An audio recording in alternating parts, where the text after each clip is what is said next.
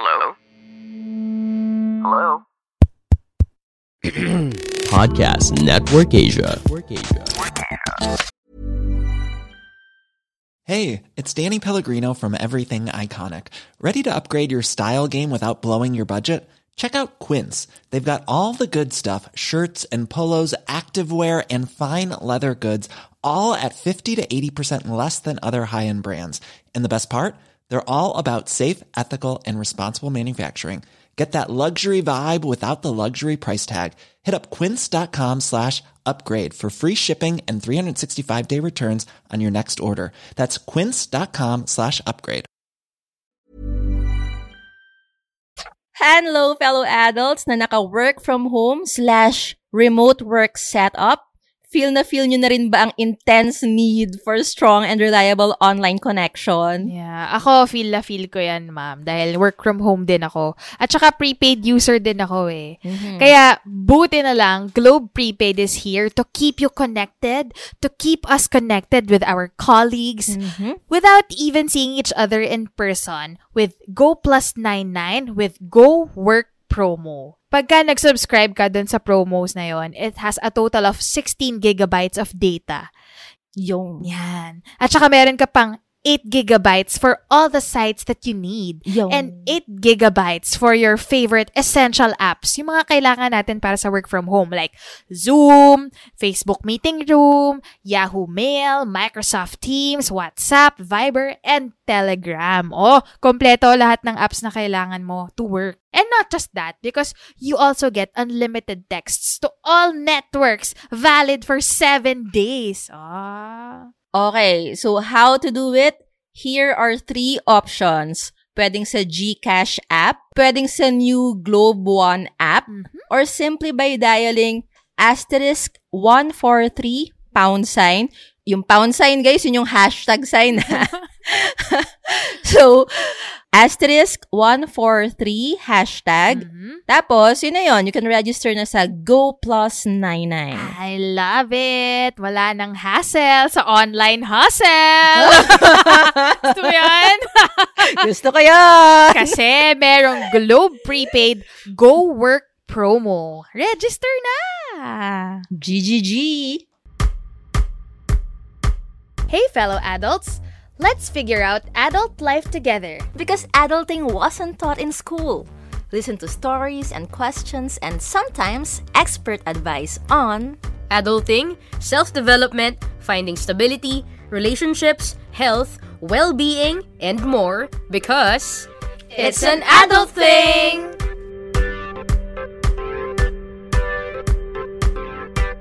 Woot woot! Hi everyone! This is Nika and Carla. Special kumusta po sa fellow adults natin na sina Momshi G, aka at Caster Pillux on Twitter. Tita Carla having a hard time pronouncing it. Pagod na raw ang katawang lupa niya, ma'am. Pero at least daw, pag nakinig siya sa atin, tumatawa siya habang pagod. Oh, cute. Pakinggan mo yung rest episode namin, Ma'am Shiji. Truths. Baka ibang klaseng rest yung kailangan mo. Ito naman, shout out kay Queerious Life. Nasa IG story niya na isa raw ang It's an Adult Thing sa mga bagay na grateful for siya. Thank you. Grabe naman yan. Ito, si Cyril De Perona. Sabi niya, thank you so much for being the ates I never knew I needed. I feel like I'm becoming a better person every time I listen to your podcast.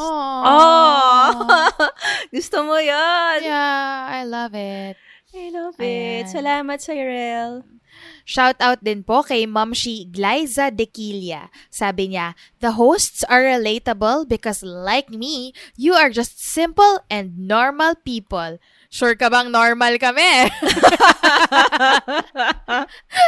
Yung hindi artista, hindi rin sikat. Ay nako, antayin mo. Konti na lang, Glyza. Pag kami sumikat, Antay lang. Charot. Sabi ni Glyza, I felt like I found new friends in your podcast. Oh, thank you so much. Ito po, last but not the least, shout out ka na Popshi Moses Murillo, nakaka-discover lang sa atin recently. Taray, discoverer.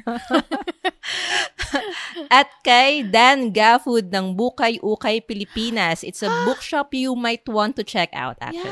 Yes, oo, nagpupunta ako dyan. They sell second-hand books.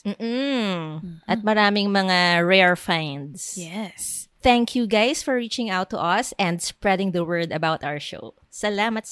Ayan. Alright. Let's get down to business. Ang isi-share namin today are some important learnings that we really couldn't have learned in school. Kasi marirealize mo lang siya kapag nagtatrabaho ka na sa ganong age. Super agree. Kasi guys, misconception yung thinking na college life is an all-in-one preparation for your professional lives. Sobrang iba ng setup, ng systems, ng cultures, and even what's at stake kapag nagtatrabaho ka na. But that's not to say na walang value yung college ha, or yung Sana education. Of course not. Even kami, we are so lucky to get our college classes and trainings. Nakakatulong talaga siya. But what we're just saying is that there are things na mas magigets mo lang talaga as you do it. It's like you're learning how to drive, which I know very well how to do. Charot. Yeah! I thought you! Diba? Nawalan pa nga tayo ng gas, diba? Oo. Sa loob ng village ko saan walang gasolinahan. Very good yun. It's like learning how to drive or like learning how to ride a bicycle. Yung parang kahit mag 1 week seminar ka, ituro kasi ititatapakan mo, ito yung chenes dyan. Marami ka pa ring mas matututunan na learnings at mapupulot mo only when you are actually driving and pedaling on the road.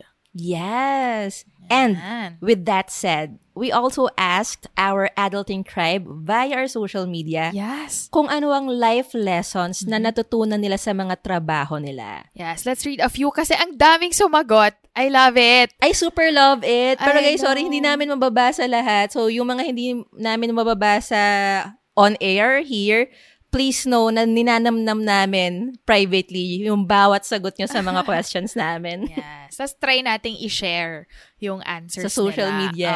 Sige, try natin yan. Eto, una, sabi ni Minerva Asir, I've learned that you should learn to set boundaries. Totoo naman yan. So, dapat may limitations, may mga hangganan na dapat hindi kinocross. Ang tagal na rin bago natutunan yun, Nika. Kasi kapag newbie ka no? Oh. Parang feeling natin wala tayong karapatang mag-no eh. Yes ka lang ng yes sa lahat. Truths. Eto, sabi ni... Ashapadakadakadakal. Sabi ni AJ Cortez, work during work hours only. Don't try to work on your way to work. Or pag nakauwi ka na. True. Ma-aksidente ka pa. Charot. Kasi you're not paid. You're not paid to work during off hours. Ito naman. Sabi ni Jaya here, learn to say no. Lalo pag weekend papagawa yung work. Di kasi bayad yun, ma'am. Sabi ni Jaya here. Tama naman. Tsaka imagine, 5 days na ng life mo.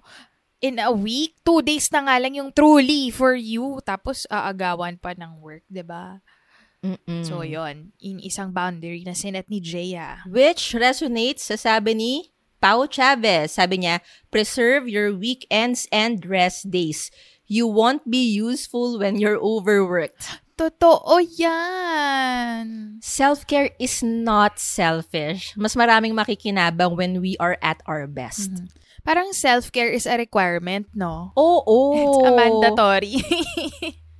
Correct. Ewan ko ba kung bakit naging not cool yung self-care dati. Nag-glorify kasi yung overworked ka. Kasi masipag ka kapag ka ganun. Superman, superwoman. Yeah. Ay, na-catch. Eto, ma'am. So, mukhang puro about boundaries yung first few natin, no? Eto naman, mga about learning. I love this. Eto, sabi ni Hannah Villanueva, be open to learning. We don't know everything. We are not always right. Yan. Agree. Minsan mahirap to no? Lalo na kapag meron kang idea and like you're really passionate about it and you really believe it. Tapos sasabihin ng kasama mo na parang hindi tama or parang may mas maganda pa. But it takes a level of humility and maturity. Correct. Ito, sabi rin ni 294. If you don't know, ask the right people. Use all the resources available. Yan, para daw matuto. And also, sabi rin niya, those who came ahead of us don't know everything. Totoo rin naman yun. I agree. Nobody knows everything about any craft. We can learn from others and others can learn from us too. Truths. Sabi nga ni Bill Nye, the science guy, every person you meet knows something that you don't. Yes. Ito naman, sabi ni Carl Jethro, never be afraid to be accountable and take responsibility for the mistakes you've made. Failures, also known as mistakes, are tantamount to victories. We always learn something from them. Iba lang ang form. Iba ang form from our expected lessons. Yes. Hindi siya naka-spoon feed. Sana ito ay mag-resonate, hindi lang sa mga regular na empleyado kagaya natin, pero sana ay dun sa mga nasa nakatataas. Upper management. Mid-level and upper management. Ma'am, actually, yan sa sinabi ni Jethro, meron isang entry na tuwa ako Eto, sabi ni 97 Rising, just because something is not your fault doesn't mean it's not your problem. True. So, accountability. Lalo na kapag leader ka, di ba? Chain of command yun So, kahit na hindi mo kasalanan, kailangan mong solusyonan. Correct. At saka, kung team kayo. Actually. And also, wouldn't you want your teammates to have your back? Kung halimbawa, ikaw yung nagkamali. Wouldn't you want them to help you out? Truths. Alam mo, medyo na-blur yan sa school life Na-realize ko lang na parang school life, medyo competitive siya and individualistic.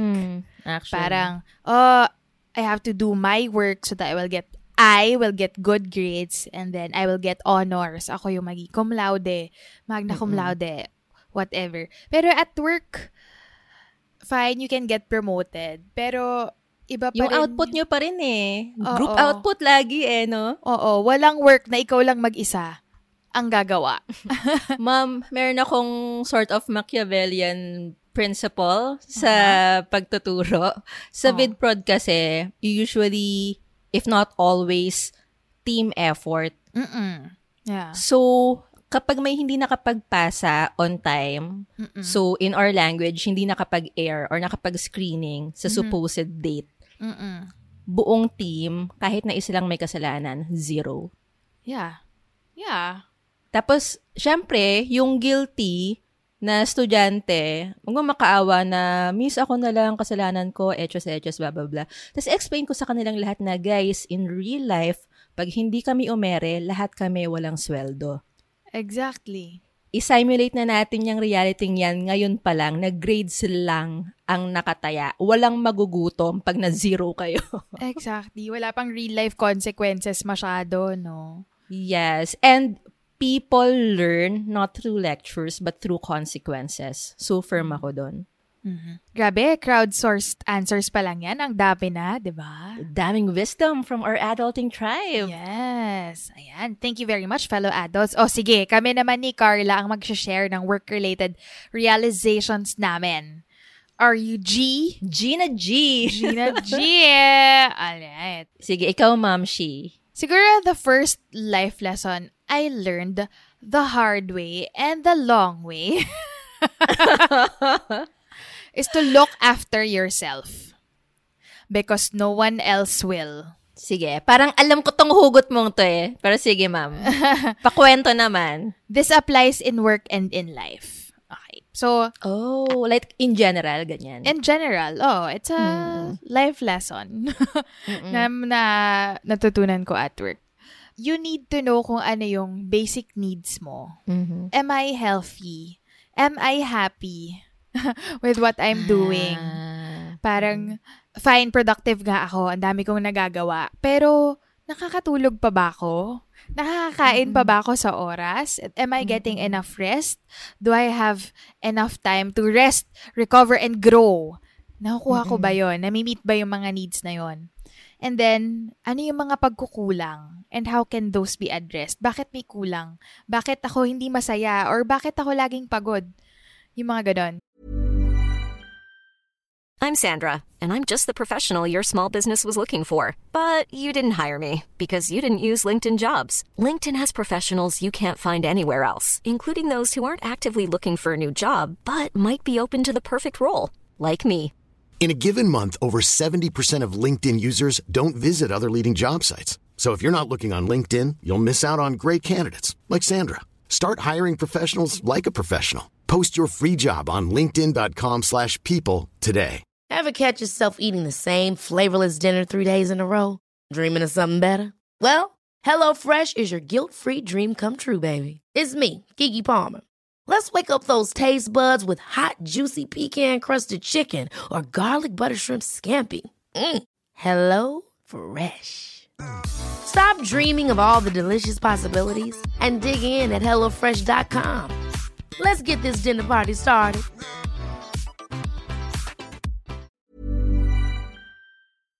You need to know that so that you can look after yourself. Example, hindi ko napapangalanan kung anong kumpanya to. Walang kaalam-alam ang audience natin. Wala. Hindi nila alam ang past mo.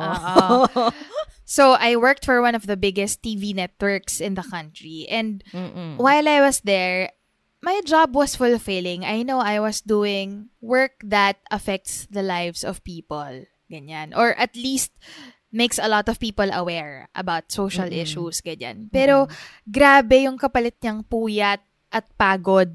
Like, I work more than 12 hours a day, ganyan. Sa office na natutulog, kung san-san ka na kumakain, wala sa oras, walang pera, ganon. Mga ganong, yung mga basic needs na kaya ka nga nagtrabaho is because, you need to have money, you need to have a good life, to take care of yourself, ganyan. Pero, hindi pala yun nami-meet nung former job ko. And I was so blinded.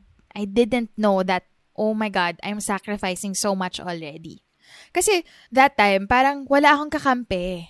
No one else is looking after me. In your group, in your and team. our group, and our team. All of the researchers there, all of the producers there. Kasi kapag nagreklamo ka, or may masabi ka na issue, parang the common feedback from the higher-ups is, pinagdaanan din namin yan. Or, we've had it worse. Or, ang swerte nyo nga ngayon may computer na, may cellphone, may internet. It's so much easier now. It sounds to me na if we suffer, then you have to suffer. Oo. Para fair. So, at that time, I felt like, they went through it, must mean I should go through it also. That difficulty.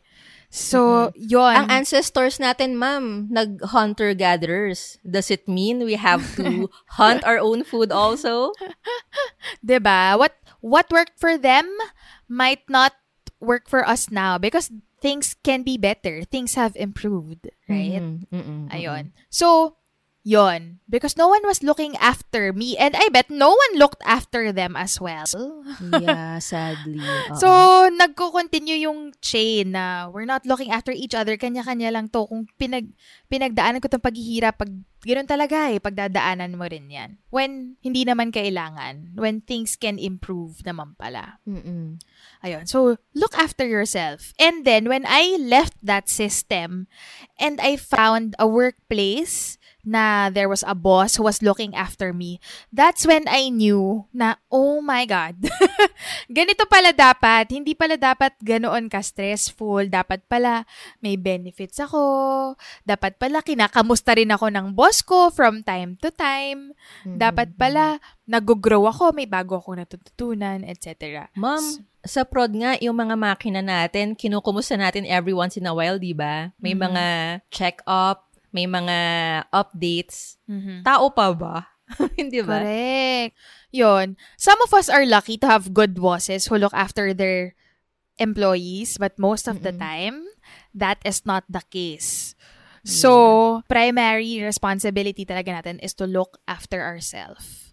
At saka ma'am, kahit na yung boss mo ay naglo-look after you, they can only see you so much and ask you so much. Ikaw pa rin yung may kasama sa sarili mo 24/7 and you're the only one who knows what you're going through emotionally, psychologically, 24/7. Yes. And then, diba, we have HR, human resources. And we think na they're there to help the humans in the company, us, the employees, ganyan. But, you know, human resources still has to walk a line between what the employee wants and needs and fulfilling what the company or what the organization is going after. Gets ba? Hindi siya independent agency na ang primary role is to aalagaan yung employees. That's not their main job. Their main job is to hire people, fire people, and make sure that they make sweldo. Hindi sila completely there to look after you.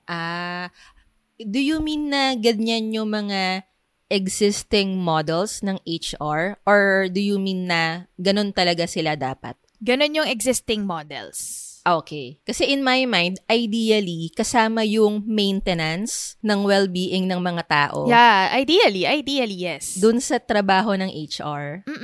Ay, meron naman gumagawa nun. Actually. Meron naman mga gumagawa nun, but most of the time, it doesn't happen. And yun nga, they are still employees of the company.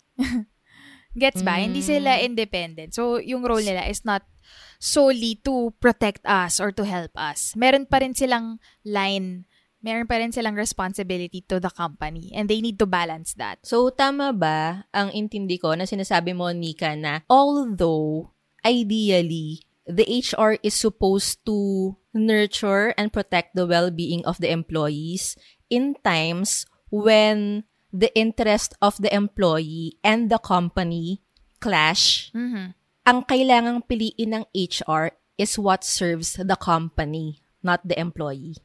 I'm not saying always, but the power balance between the two will most likely lean towards the company. I read in an article from the BBC that in the US, 70% of employees don't trust their HR department because they either mishandle the complaints or HR doesn't have the power to make a call and actually help the employees when it matters.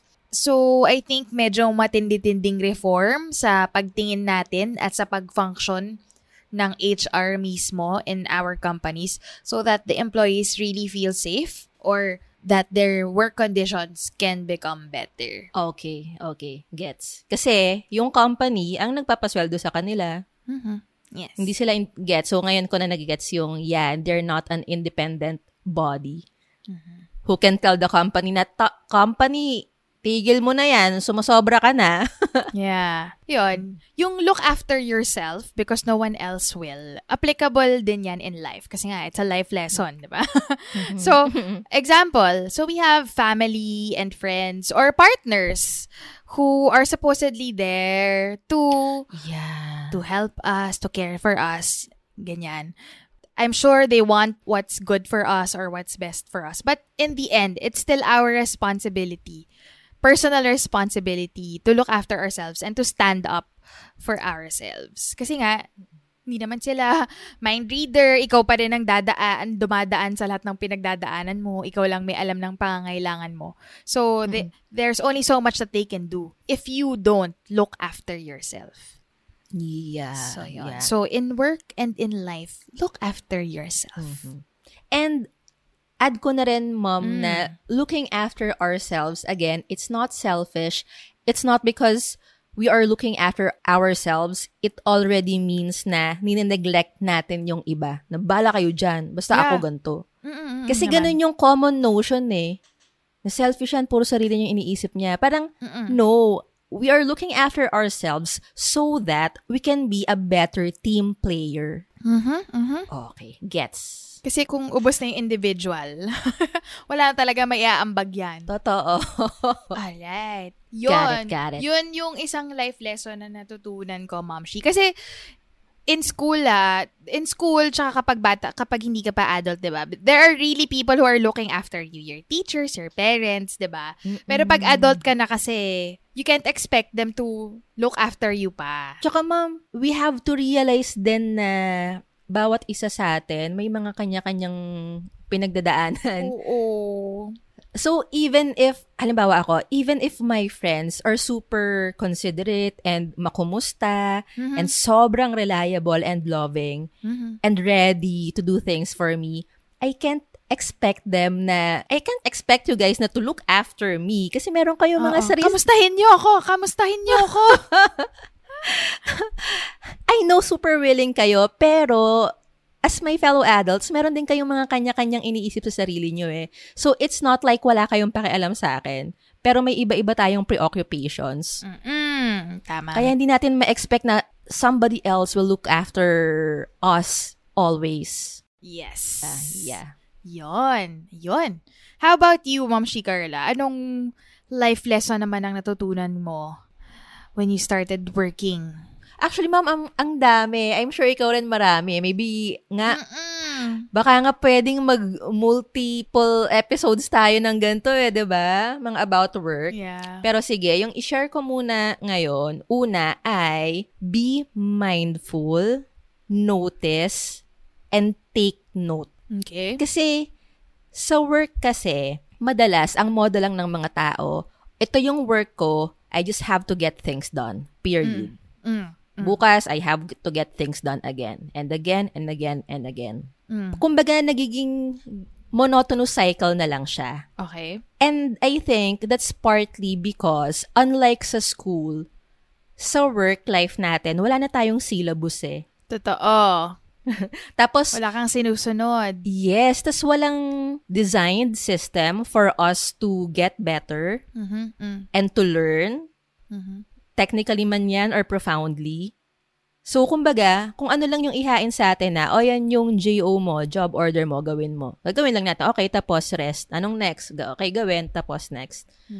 So, for me, important na ikaw mismo, you're hungry to learn. And you can only do that when you are intentionally mindful na matuto. So, for me, ang i-share ko, 4 na tanong. Yung first 2 pertaining to your happiness at work. And then yung last 2 about performance, getting better. Okay.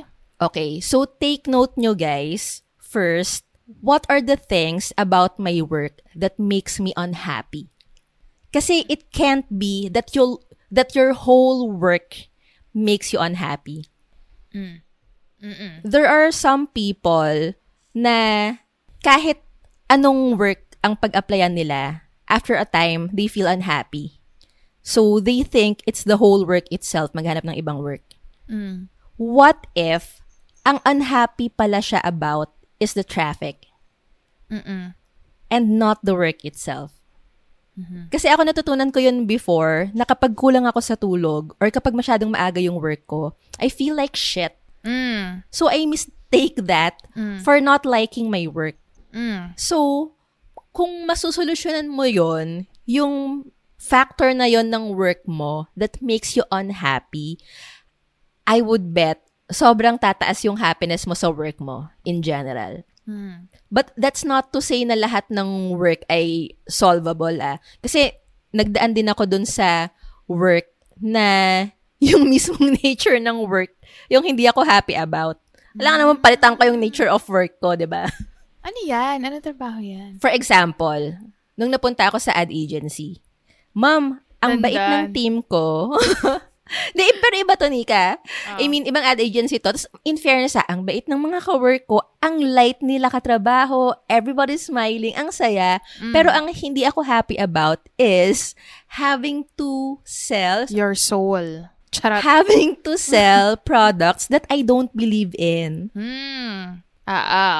Hindi naman, ma'am, pag naman junior copywriter ka sa ad agency, wala sa'yo yung power kung ano yung tatanggihan mo. Kahit naman gano'n ka ka-senior. Hindi rin pwede. Tumanggi ng project. Oo. Lalo kung regular employee ka.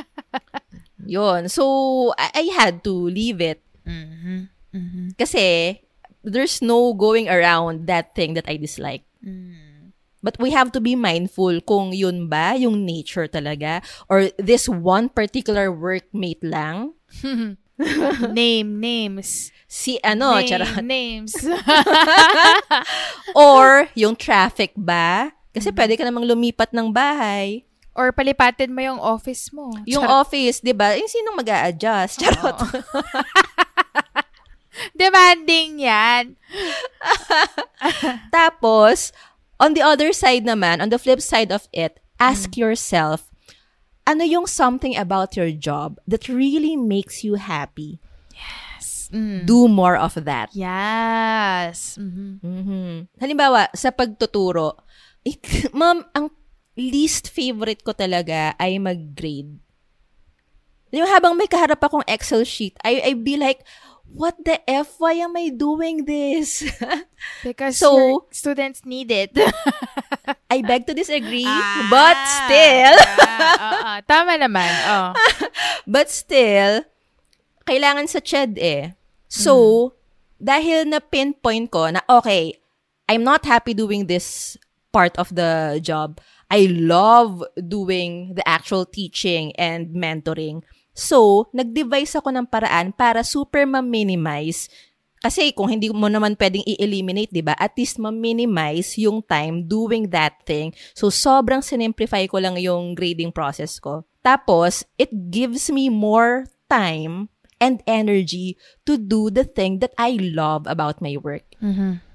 Yarn. Para mas tumaas ang happiness natin sa work at mas bumaba yung unhappiness. Okay, so be mindful kasi tulad nga sabi ni Nika, ikaw lang, you have to look after yourself. Ikaw lang makaka-figure out ng sarili mo. No point comparing your job sa jobs ng mga kaibigan mo kasi magkakaiba kayo ng ginagawa and set up. Tapos yung next 2 questions pertaining to performance naman kasi not everybody has a mentor, di ba? So, kanya-kanyang sikap to para humusay sa trabaho natin. First is, ano yung mga bagay that help you perform at your best? Do more of that. Like, in my case, ma'am, sleep talaga. Grabe ang energy booster tsaka performance booster kapag okay yung sleep ko. Is it working in this area? Is it turning off the Wi-Fi? Basta kung ano man yan, be mindful, take note, and then do more of that. On the flip side, be mindful, hulihin nyo, notice what are the things that hinder you from doing your best job, performing at your best. Tapos i-address nyo yun. Kasi, mom, sobrang sayang yung time nang hindi mo ina-address yung mga, tawag ko sa utak ko nun, mga bottleneck. Yung mga bottleneck sa trabaho, sayang yung energy tsaka time spent na, tinatamad akong i-address yan okay lang, tsaka na lang. Kung in-address mo yan ngayon, hassle lang siya for an hour, pero mag-boost up yung productivity and creativity and happiness and performance mo in the long run. Yon. So, kung pwede mo nang solusyonan yung mga bottleneck, ngayon pa lang, solusyonan mo na. Which brings me, ma'am, to one reco. This one sobrang like real life reco nung nag-work ako sa Mandaluyong. Medyo kanya-kanya kami ng dala ng laptop doon. So one thing that hindered us na maging mahusay si trabaho namin was lack of internet connection. Kasi kanya-kanya kami ng dala ng equipment Oh my God. Ayun. Pero syempre, buti na lang ngayon, marami tayong options to address that bottleneck. Yes, agree. So, the lack of good internet is a bottleneck. So, hanap ka na ng paraan. Eto, meron akong solution. I use Globe. Globe din ako. Madalas akong gumamit ng promos. Gaya nung Go Plus 99 with Go Work promo. At dahil dun sa promo na yon, I can enjoy a total of 16 gigabytes of data. Yung 8 gigabytes doon for the sites that I need for my job. And then, 8 gigabytes of data for for the apps that I love. Marami yon. Yes. And on top of that, you'll also get unlimited texts to all networks na valid for 7 days. O ha? Sakto, 5 days for work and then yung 2 days for yourself pang catch up sa mga loved ones and sa friends. O, diba? Yan ay kung hindi ka mag-work ng weekend. Yan, kaya wag kayong mag-work ng weekends. Para sa sarili naman. O, paano po mag-register, guys? Very simple. You have 3 options. Nice. Pwede pong sa GCash, pwedeng sa Globe One app, pwede ring i-dial nyo na lang yung *143 hashtag sa phone nyo. Tapos, that's it. You can access your work apps like Zoom, Yan. Facebook Meeting Room, Yahoo Mail, Microsoft Teams, WhatsApp, Viber, and Telegram. So, para po kampante tayo sa work natin at matanggal yung mga bottleneck, mga pampatagal, pampabagal sa work natin, go register na po tayo sa Globe Prepaid's Go Work promo. Alright, I think we should hear more from our fellow adults. Yung mga sinagot nila sa ating crowdsourcing. Sige, fellow adults. Ayan. Ito, for more insights from our fellow adults in the workforce. Ito, sabi ni Mizo Valdez, detaching my self-worth with what I am doing. I am not my job. Oh! Totoo naman. It's part of us. It's part of us, but it's not us. Yes, we are so much more than our jobs. Sabi naman ni Pidetsky, you are not your work. Don't let it define you. Diba? Resonant. Very, very magkamukha itong dalawang to. As in, silang dalawa ha. Charot. Labo. Ayan o, magkapareho nga sila ng ilong. Charig. Labo.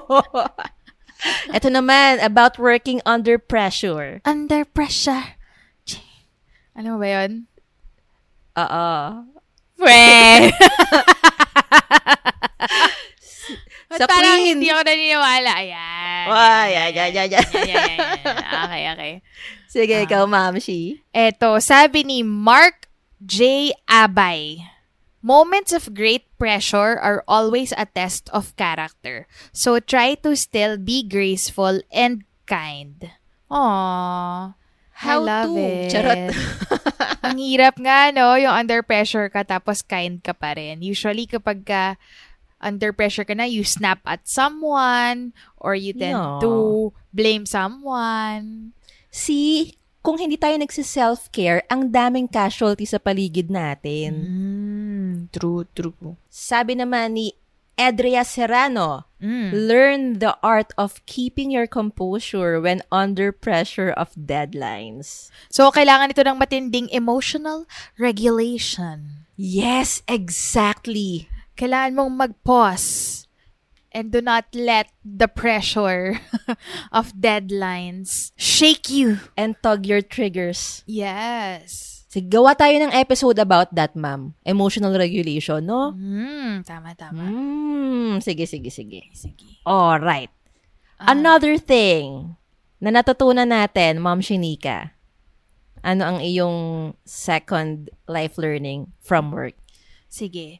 I think another life learning that I got while working is that there is no one-size-fits-all management style, or there is no one-size-fits-all solution to anything.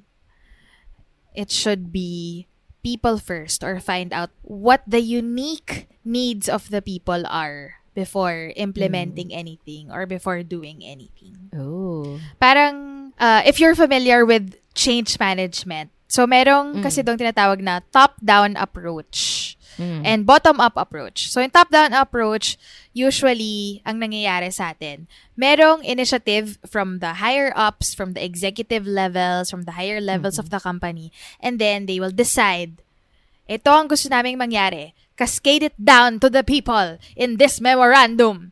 Ganyan. Usually, tapos pagtingin natin sa mga email natin, uy, may pa-memo. Ay, may pa-memo. Dapat daw naka-uniform lahat. Okay. Ano naman ang mangyayari doon? Charot. So, nag-decide sila without really consulting the people who will be affected by certain decisions. Kaya magkakaroon ng resistance to change. Kasi, I do not understand. Or, this does not benefit me. Or, this makes things worse for me. On the other hand, meron din namang ibang approach, which is the bottom-up approach, where the initiative can come from the people, it can start from one individual, and then raising their concerns to the higher-ups, etc. Pero that can take time, and it's usually not effective if they are not listened to. Ganyan. Tsaka minsan nga, kung isa ka lang, and the change that you need to have is system-wide, buong organization yung kailangan magbago, medyo mahirap siyang gawin. Hindi siya kaya ng individual lang. Kailangan pa rin ng collective power of the people. Kaya ang important ng unions, no? Yes, oo. So I think the best way to do it, to solve problems, to manage people, is to really put them first, to listen to the collective pangangailangan ng mga tao. Sentiment. Yes. Kumbaga people-centered ka. People first, ganon. So, find out kung ano yung problems nila. And, minsan kasi iba-iba rin yung problem per person or per department. May iba-ibang pangangailangan. So, kung one solution lang or one management style lang, because this worked for the finance department, this will work for the creatives department as well. Sobrang ibang mundo, diba? Diba? Oo. Or maybe an example at work is maraming employees ang nalilate. So, magbababa ng memo, salary deduction pag na-late ng how many days. Yun pala, ang hirap lang talaga makarating sa office nyo. And a solution could have been to organize a shuttle sa isang common pick-up point. Diba? Tapos, because you provided that, dumating na on time yung employees mo and they feel that you care pa and they don't resent you for punishing them. Halimbawa, isa pa ngayon, yung pagbalik sa opisina, nag-ease na ng restrictions, papasukin na lahat ng empleyado. When all this time, the work-from-home setup was working. But the higher-ups, especially the older ones, say that it's how we used to do work pre-pandemic. So, let's just go back to that. Keep things simple. Ganon. But, have we consulted the employees first? If they feel safe enough to go back to work face-to-face? Nag-provide ba ng vaccines yung kumpanya ninyo? Is this what the people really need to do? Malulugi ba ang kumpanya pag hindi ito ginawa?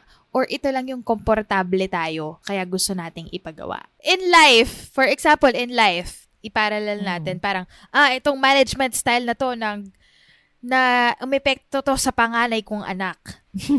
Iba yung personality ng bunso mong anak. So, if a firm hand was effective to your eldest child, it might cause the youngest one to rebel. Therefore, hindi na effective yung management style mo as a parent. But if you cater to the individual needs of these people, find out, bakit ganyan yung nangyari sa'yo? Or bakit sa kanya, ganito yung effective at hindi effective. I think that can help solve more problems. So, walang one size fits all. Yon. And sometimes, the small and simple interventions are what works. Diba yung Sample. Halimbawa, sa family yung naiisip ko eh. So, since it's a life lesson, halimbawa, may anak ka na hindi masyadong maganda yung grade. So, gusto mo mag-focus siya sa school. So, ang gagawin mo, you want them to study more. More study time, less TV time, or less gadgets time. Para maging fair, i-implement ko sa lahat yan. Sa lahat ng anak ko, kahit dun sa mataas naman yung grade. At pwede namang magpahinga. Will that solve a problem for the other children? Or will it just help one person? Will it even help that one person? Oo. Yeah. Kinonsult mo ba siya kung yun yung best solution? Correct. What if ang kailangan lang pala niya is a better desk? Diba? Small intervention. Kailangan lang pala niya ng better headset kasi hindi pala niya naririnig yung teacher. That's why his grades are suffering. Or what if binubully pala siya sa school? So, yung mga ganon, you have to solve the right problem and then do small and simple intervention. So, hindi siya kailangan malaking bonggang-bong. Ilipat ko na school yung anak ko. Charos. Hindi naman pala yun yung problema. So yun. So you really need to cater to the needs of the people, solve the right problem. Not assume that you know the answer. That reminds me, Momshi, of this. I think classical example yun sa social sciences or behavioral sciences. I got this from the book Influencer, not influencer like social media influencer but influencer. I think it's the new science for leading change. Ganun yung subtitle niya. Hindi ko na masyadong matandaan yung details ng example, pero impactful siya for me kasi it was about this Western initiative to help a far-flung rural village na ang taas ng death rate ng mga bata, ng mga baby. So, ang initiative na yon was formed para mag-develop or mag-donate ng maraming incubators para dun sa mga baby na yon na premature lumalabas. So, may budget na and all. Buti na lang, ma'am, nagpadala muna sila ng mga representative doon. Ang totoo palang problema was something like, I'm not confident na precise tong naaalala ko or accurate, but ang totoong problema pala was, sa una kasi, manganganak yung mga nanay sa kanya-kanyang mga bahay. So, wala sila sa hospital. Malayong hospital So, midwife magpapaanak. Tapos, namamatay yung mga bata in between the time ng panganganak at pag-deliver sa hospital for the care itself. Kasi masyadong malamig dun sa village nila. So, nagka-hypothermia yung mga bata.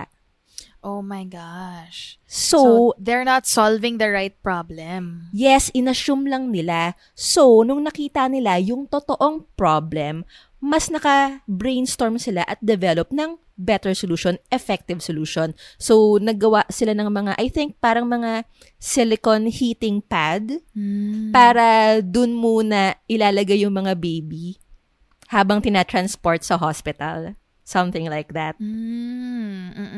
Tapos, since walang mga kuryente masyado dun sa area na yon, yung heating pad na for like hours magstay yung heat para mainitan yung baby. And it solved the problem. So, imagine kung nag-assume lang yung initiative, nagpondo ng milyong-milyong dolyar or limpak-limpak na incubator.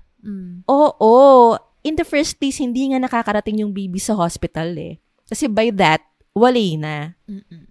So, naisip ko na, that's what happens when we assume that we know, when we assume that we understand what the problem is. And we don't consult the people. Yes, exactly. So, ayun. There is no one-size-fits-all solution. It should always be people first. Magtanong. Pwede namang magtanong. Pwede namang mag-FGD at magpa-survey. Find out what the people really need, no? Yes. Pwede yun. Ikaw, Mom Shi Carla, what's another life lesson that you learned from work? Sa work pala, ma'am, eto, specifically about work, pero I think applicable din naman sa ibang parts ng buhay natin. Life. Oo. It's not enough pala to ask yourself if job fit ka ba, if you can do the work. Of course, that's important. Pero hindi lang pala yun. You also have to be culture fit. Agree. But explain. Sige. Like, yun bang papasukan mo na office or na company na trabaho, yung culture ba nila, is it something na you would like to absorb? Kasi ma'am, sobrang rare ng mga tao na hindi naapektuhan ng kultura na kinabibilangan nila. Like, I've been in teams. Vacuum siya. Charot. Hindi naapektuhan ng space around him. Yeah. Siya yung humihigop. I've been in teams na may mga ka-work ako closely na hindi ko masyadong wavelength or kapareho ng values. And kahit na alam ko at napipinpoint ko kung ano yung hindi ko gusto, still, there are times when I catch myself doing the same thing. speaking with the same tone. So, nagugulat ako because it's totally subconscious. Tapos, nakakatch ko lang yung sarili ko na, OMG, I'm so not immune. Pwede rin naman na it's not because pangit yung culture na papasukan mo. Pwedeng hindi lang talaga kayo swak. Halimbawa, high stress, high pressure na culture. Like sa news, ma'am, hindi tayo pwedeng mag-chill sa news kasi ora mismo yun eh. Kapag may pumutok na balita ngayon, hindi ka pa pwedeng magsabi na, bukas na lang yan. Mamaya na lang natin kailangan mong puntahan. Breaking news yan. Pupuntahan mo talaga. So, if that's not the kind of culture na swak sa'yo, kahit na kaya mo yung job, like if you want to write or kaya mo namang mag-cameraman, might as well spare yourself na lang din.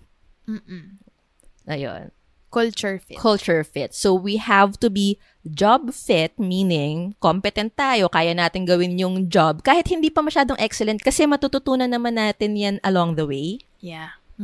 I think nga mas important yung culture fit kasi it's not like pag pumasok ka doon, mababago mo yung culture. Ikaw ang babaguhin ng culture. Totoo yan. As an idealistic person, meron akong pinasok na job na ganyan eh. Yung I remember this.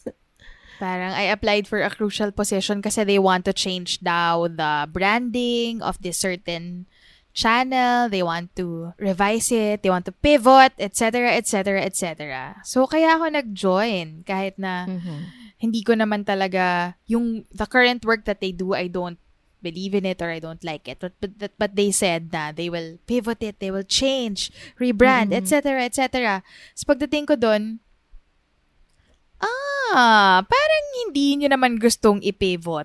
Parang hindi nyo naman gustong baguhin yung quality or yung topics. Ever catch yourself eating the same flavorless dinner 3 days in a row? Dreaming of something better? Well, HelloFresh is your guilt-free dream come true, baby. It's me, Keke Palmer. Let's wake up those taste buds with hot, juicy pecan-crusted chicken or garlic butter shrimp scampi. Hello Fresh. Stop dreaming of all the delicious possibilities and dig in at HelloFresh.com. Let's get this dinner party started.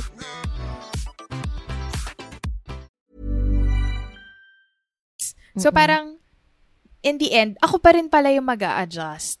It's not a culture fit. And even the management style of the boss, parang, hindi, I will change him. I will influence him to be a better leader. Jowa yan. Papakinggan niya ako. Papakinggan niya yung mga hinaing ko. No. It did not happen. Kasi mas marami sila na used to that management style or used doon sa kung how things are done and how things are presented. So, ang hirap yun. Yeah. Kagaya nga nasabi kanina, medyo mahirap yung individual ka lang na vying for change. Dapat systemic. Systemic change.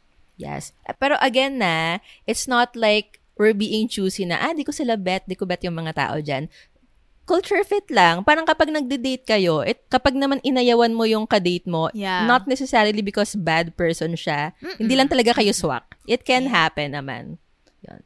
So, para lang alam natin yung another layer or factor to consider when choosing jobs. Or maybe it can explain kung bakit kahit nagte-thrive ka sa particular work mo, hindi ka masaya as a whole dun sa job mo. Maybe it's the culture. Yuan. Ayan, okay. Sige, let's listen to some more crowdsourced answers from our fellow adults. Eto, may shinare si Hagel about handling difficult people. Eto ang sabi niya. Life is unfair. People will throw rocks in things that shine, so kill them all with kindness and numbers. Kindness and numbers. So, parang sinasabi niya na minsan may mga taong maiinggit, so they'll put you down. Yes. Crabs. So, kill them, but with kindness and numbers. Numbers meaning data, results. Performance. Pak! Dance number. Dance number! Song and dance number pala yun. Sinayaw yung Kill Them With Kindness ni Selena Gomez. Nakakainis. Nakakainis. Sabi naman ni Marianne Michelle, not everyone has your best interest at heart. Naka-parenthesis. Pero baka isang person lang naman. Tag na yan. Tag na yan. Tag mo na yan, Marianne Michelle. Uy, pero totoo yun na. Ma'am, gawa rin tayo ng episode about difficult people na mga katrabaho. How to deal with difficult people in life and at work. Kinds of difficult people and how to deal with them. Note ko yan. Tsaka when you hang around with difficult people, alam mo, mahahawa ka, magiging difficult people ka din. As in, dadami ka, magiging people ka. Gremlin yan. Charot. Ang sabaw. Ma'am, kung meron namang difficult people, ito, sabi naman ni Melvin Buckets, meron namang mga ox ka-hangout na people. Sabi niya, minsan ang kape at masayang kwentuhan with office mates ang solusyon sa stress. Totoo yan. I so miss this. Yeah, kaya importante na yung katrabaho mo nga ay kasundo mo. Yes. Heart, workmates. Ito naman, sabi ni Ryan Fajardo, sabi niya, work smart, not work hard. Yeah, I agree. True. Hindi mo kailangan magpakapagod.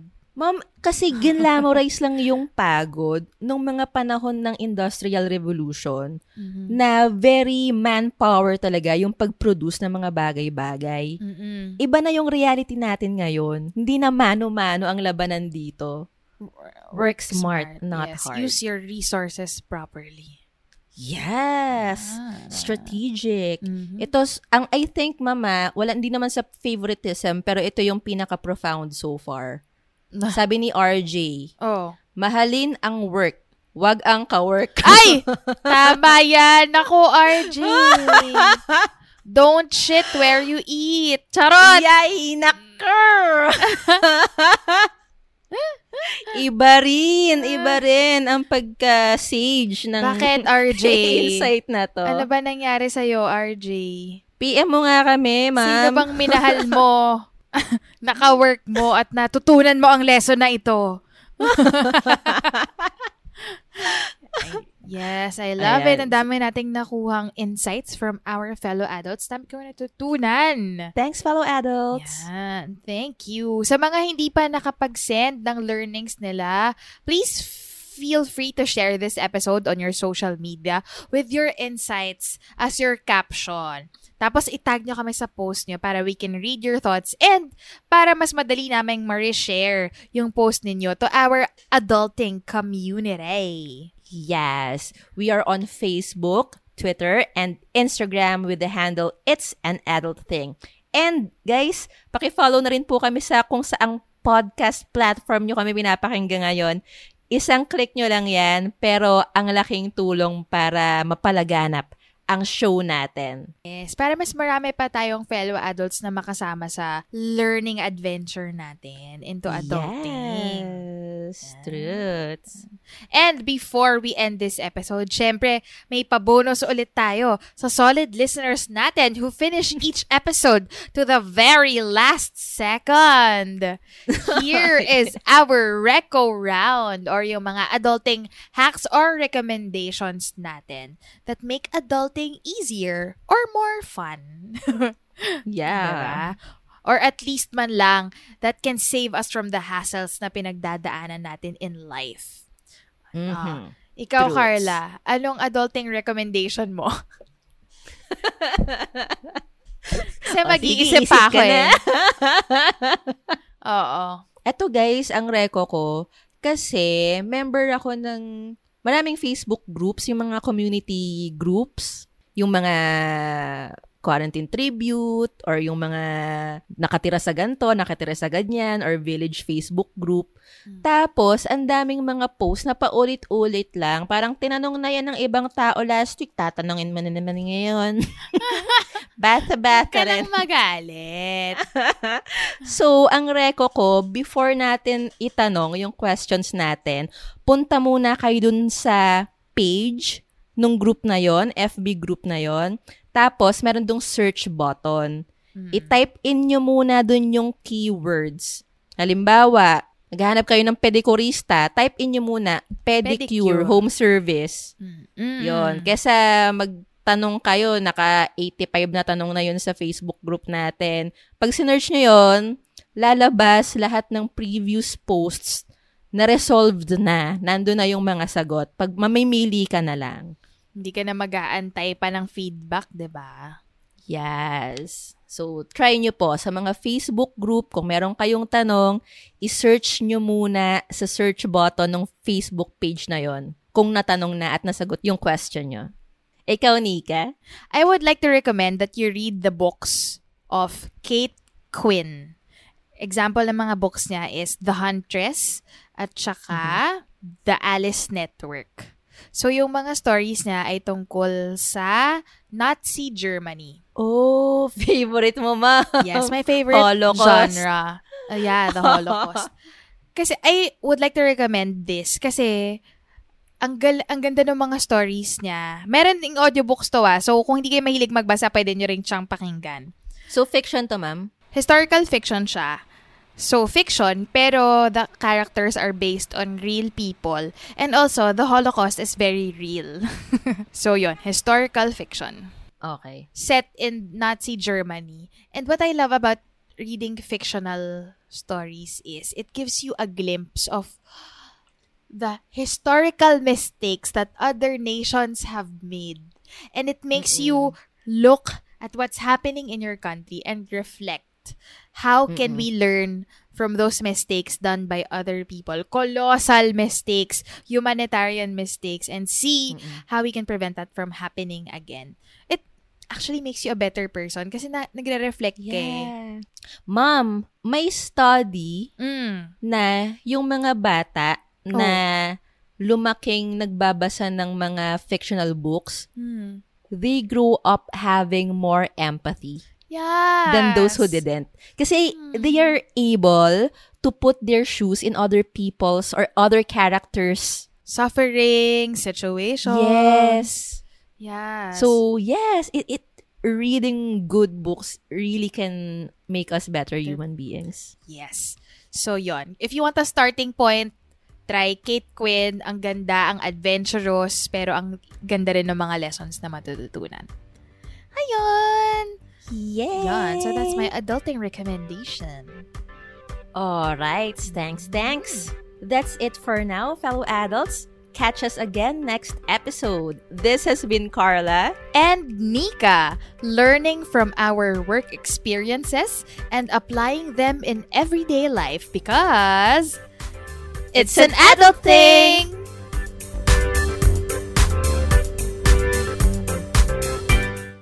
The views and opinions expressed by the podcast creators, hosts, and guests do not necessarily reflect the official policy and position of Podcast Network Asia. Any content provided by the people on the podcast are of their own opinion and are not intended to malign any religion, ethnic group, club, organization, company, individual, or anyone or anything.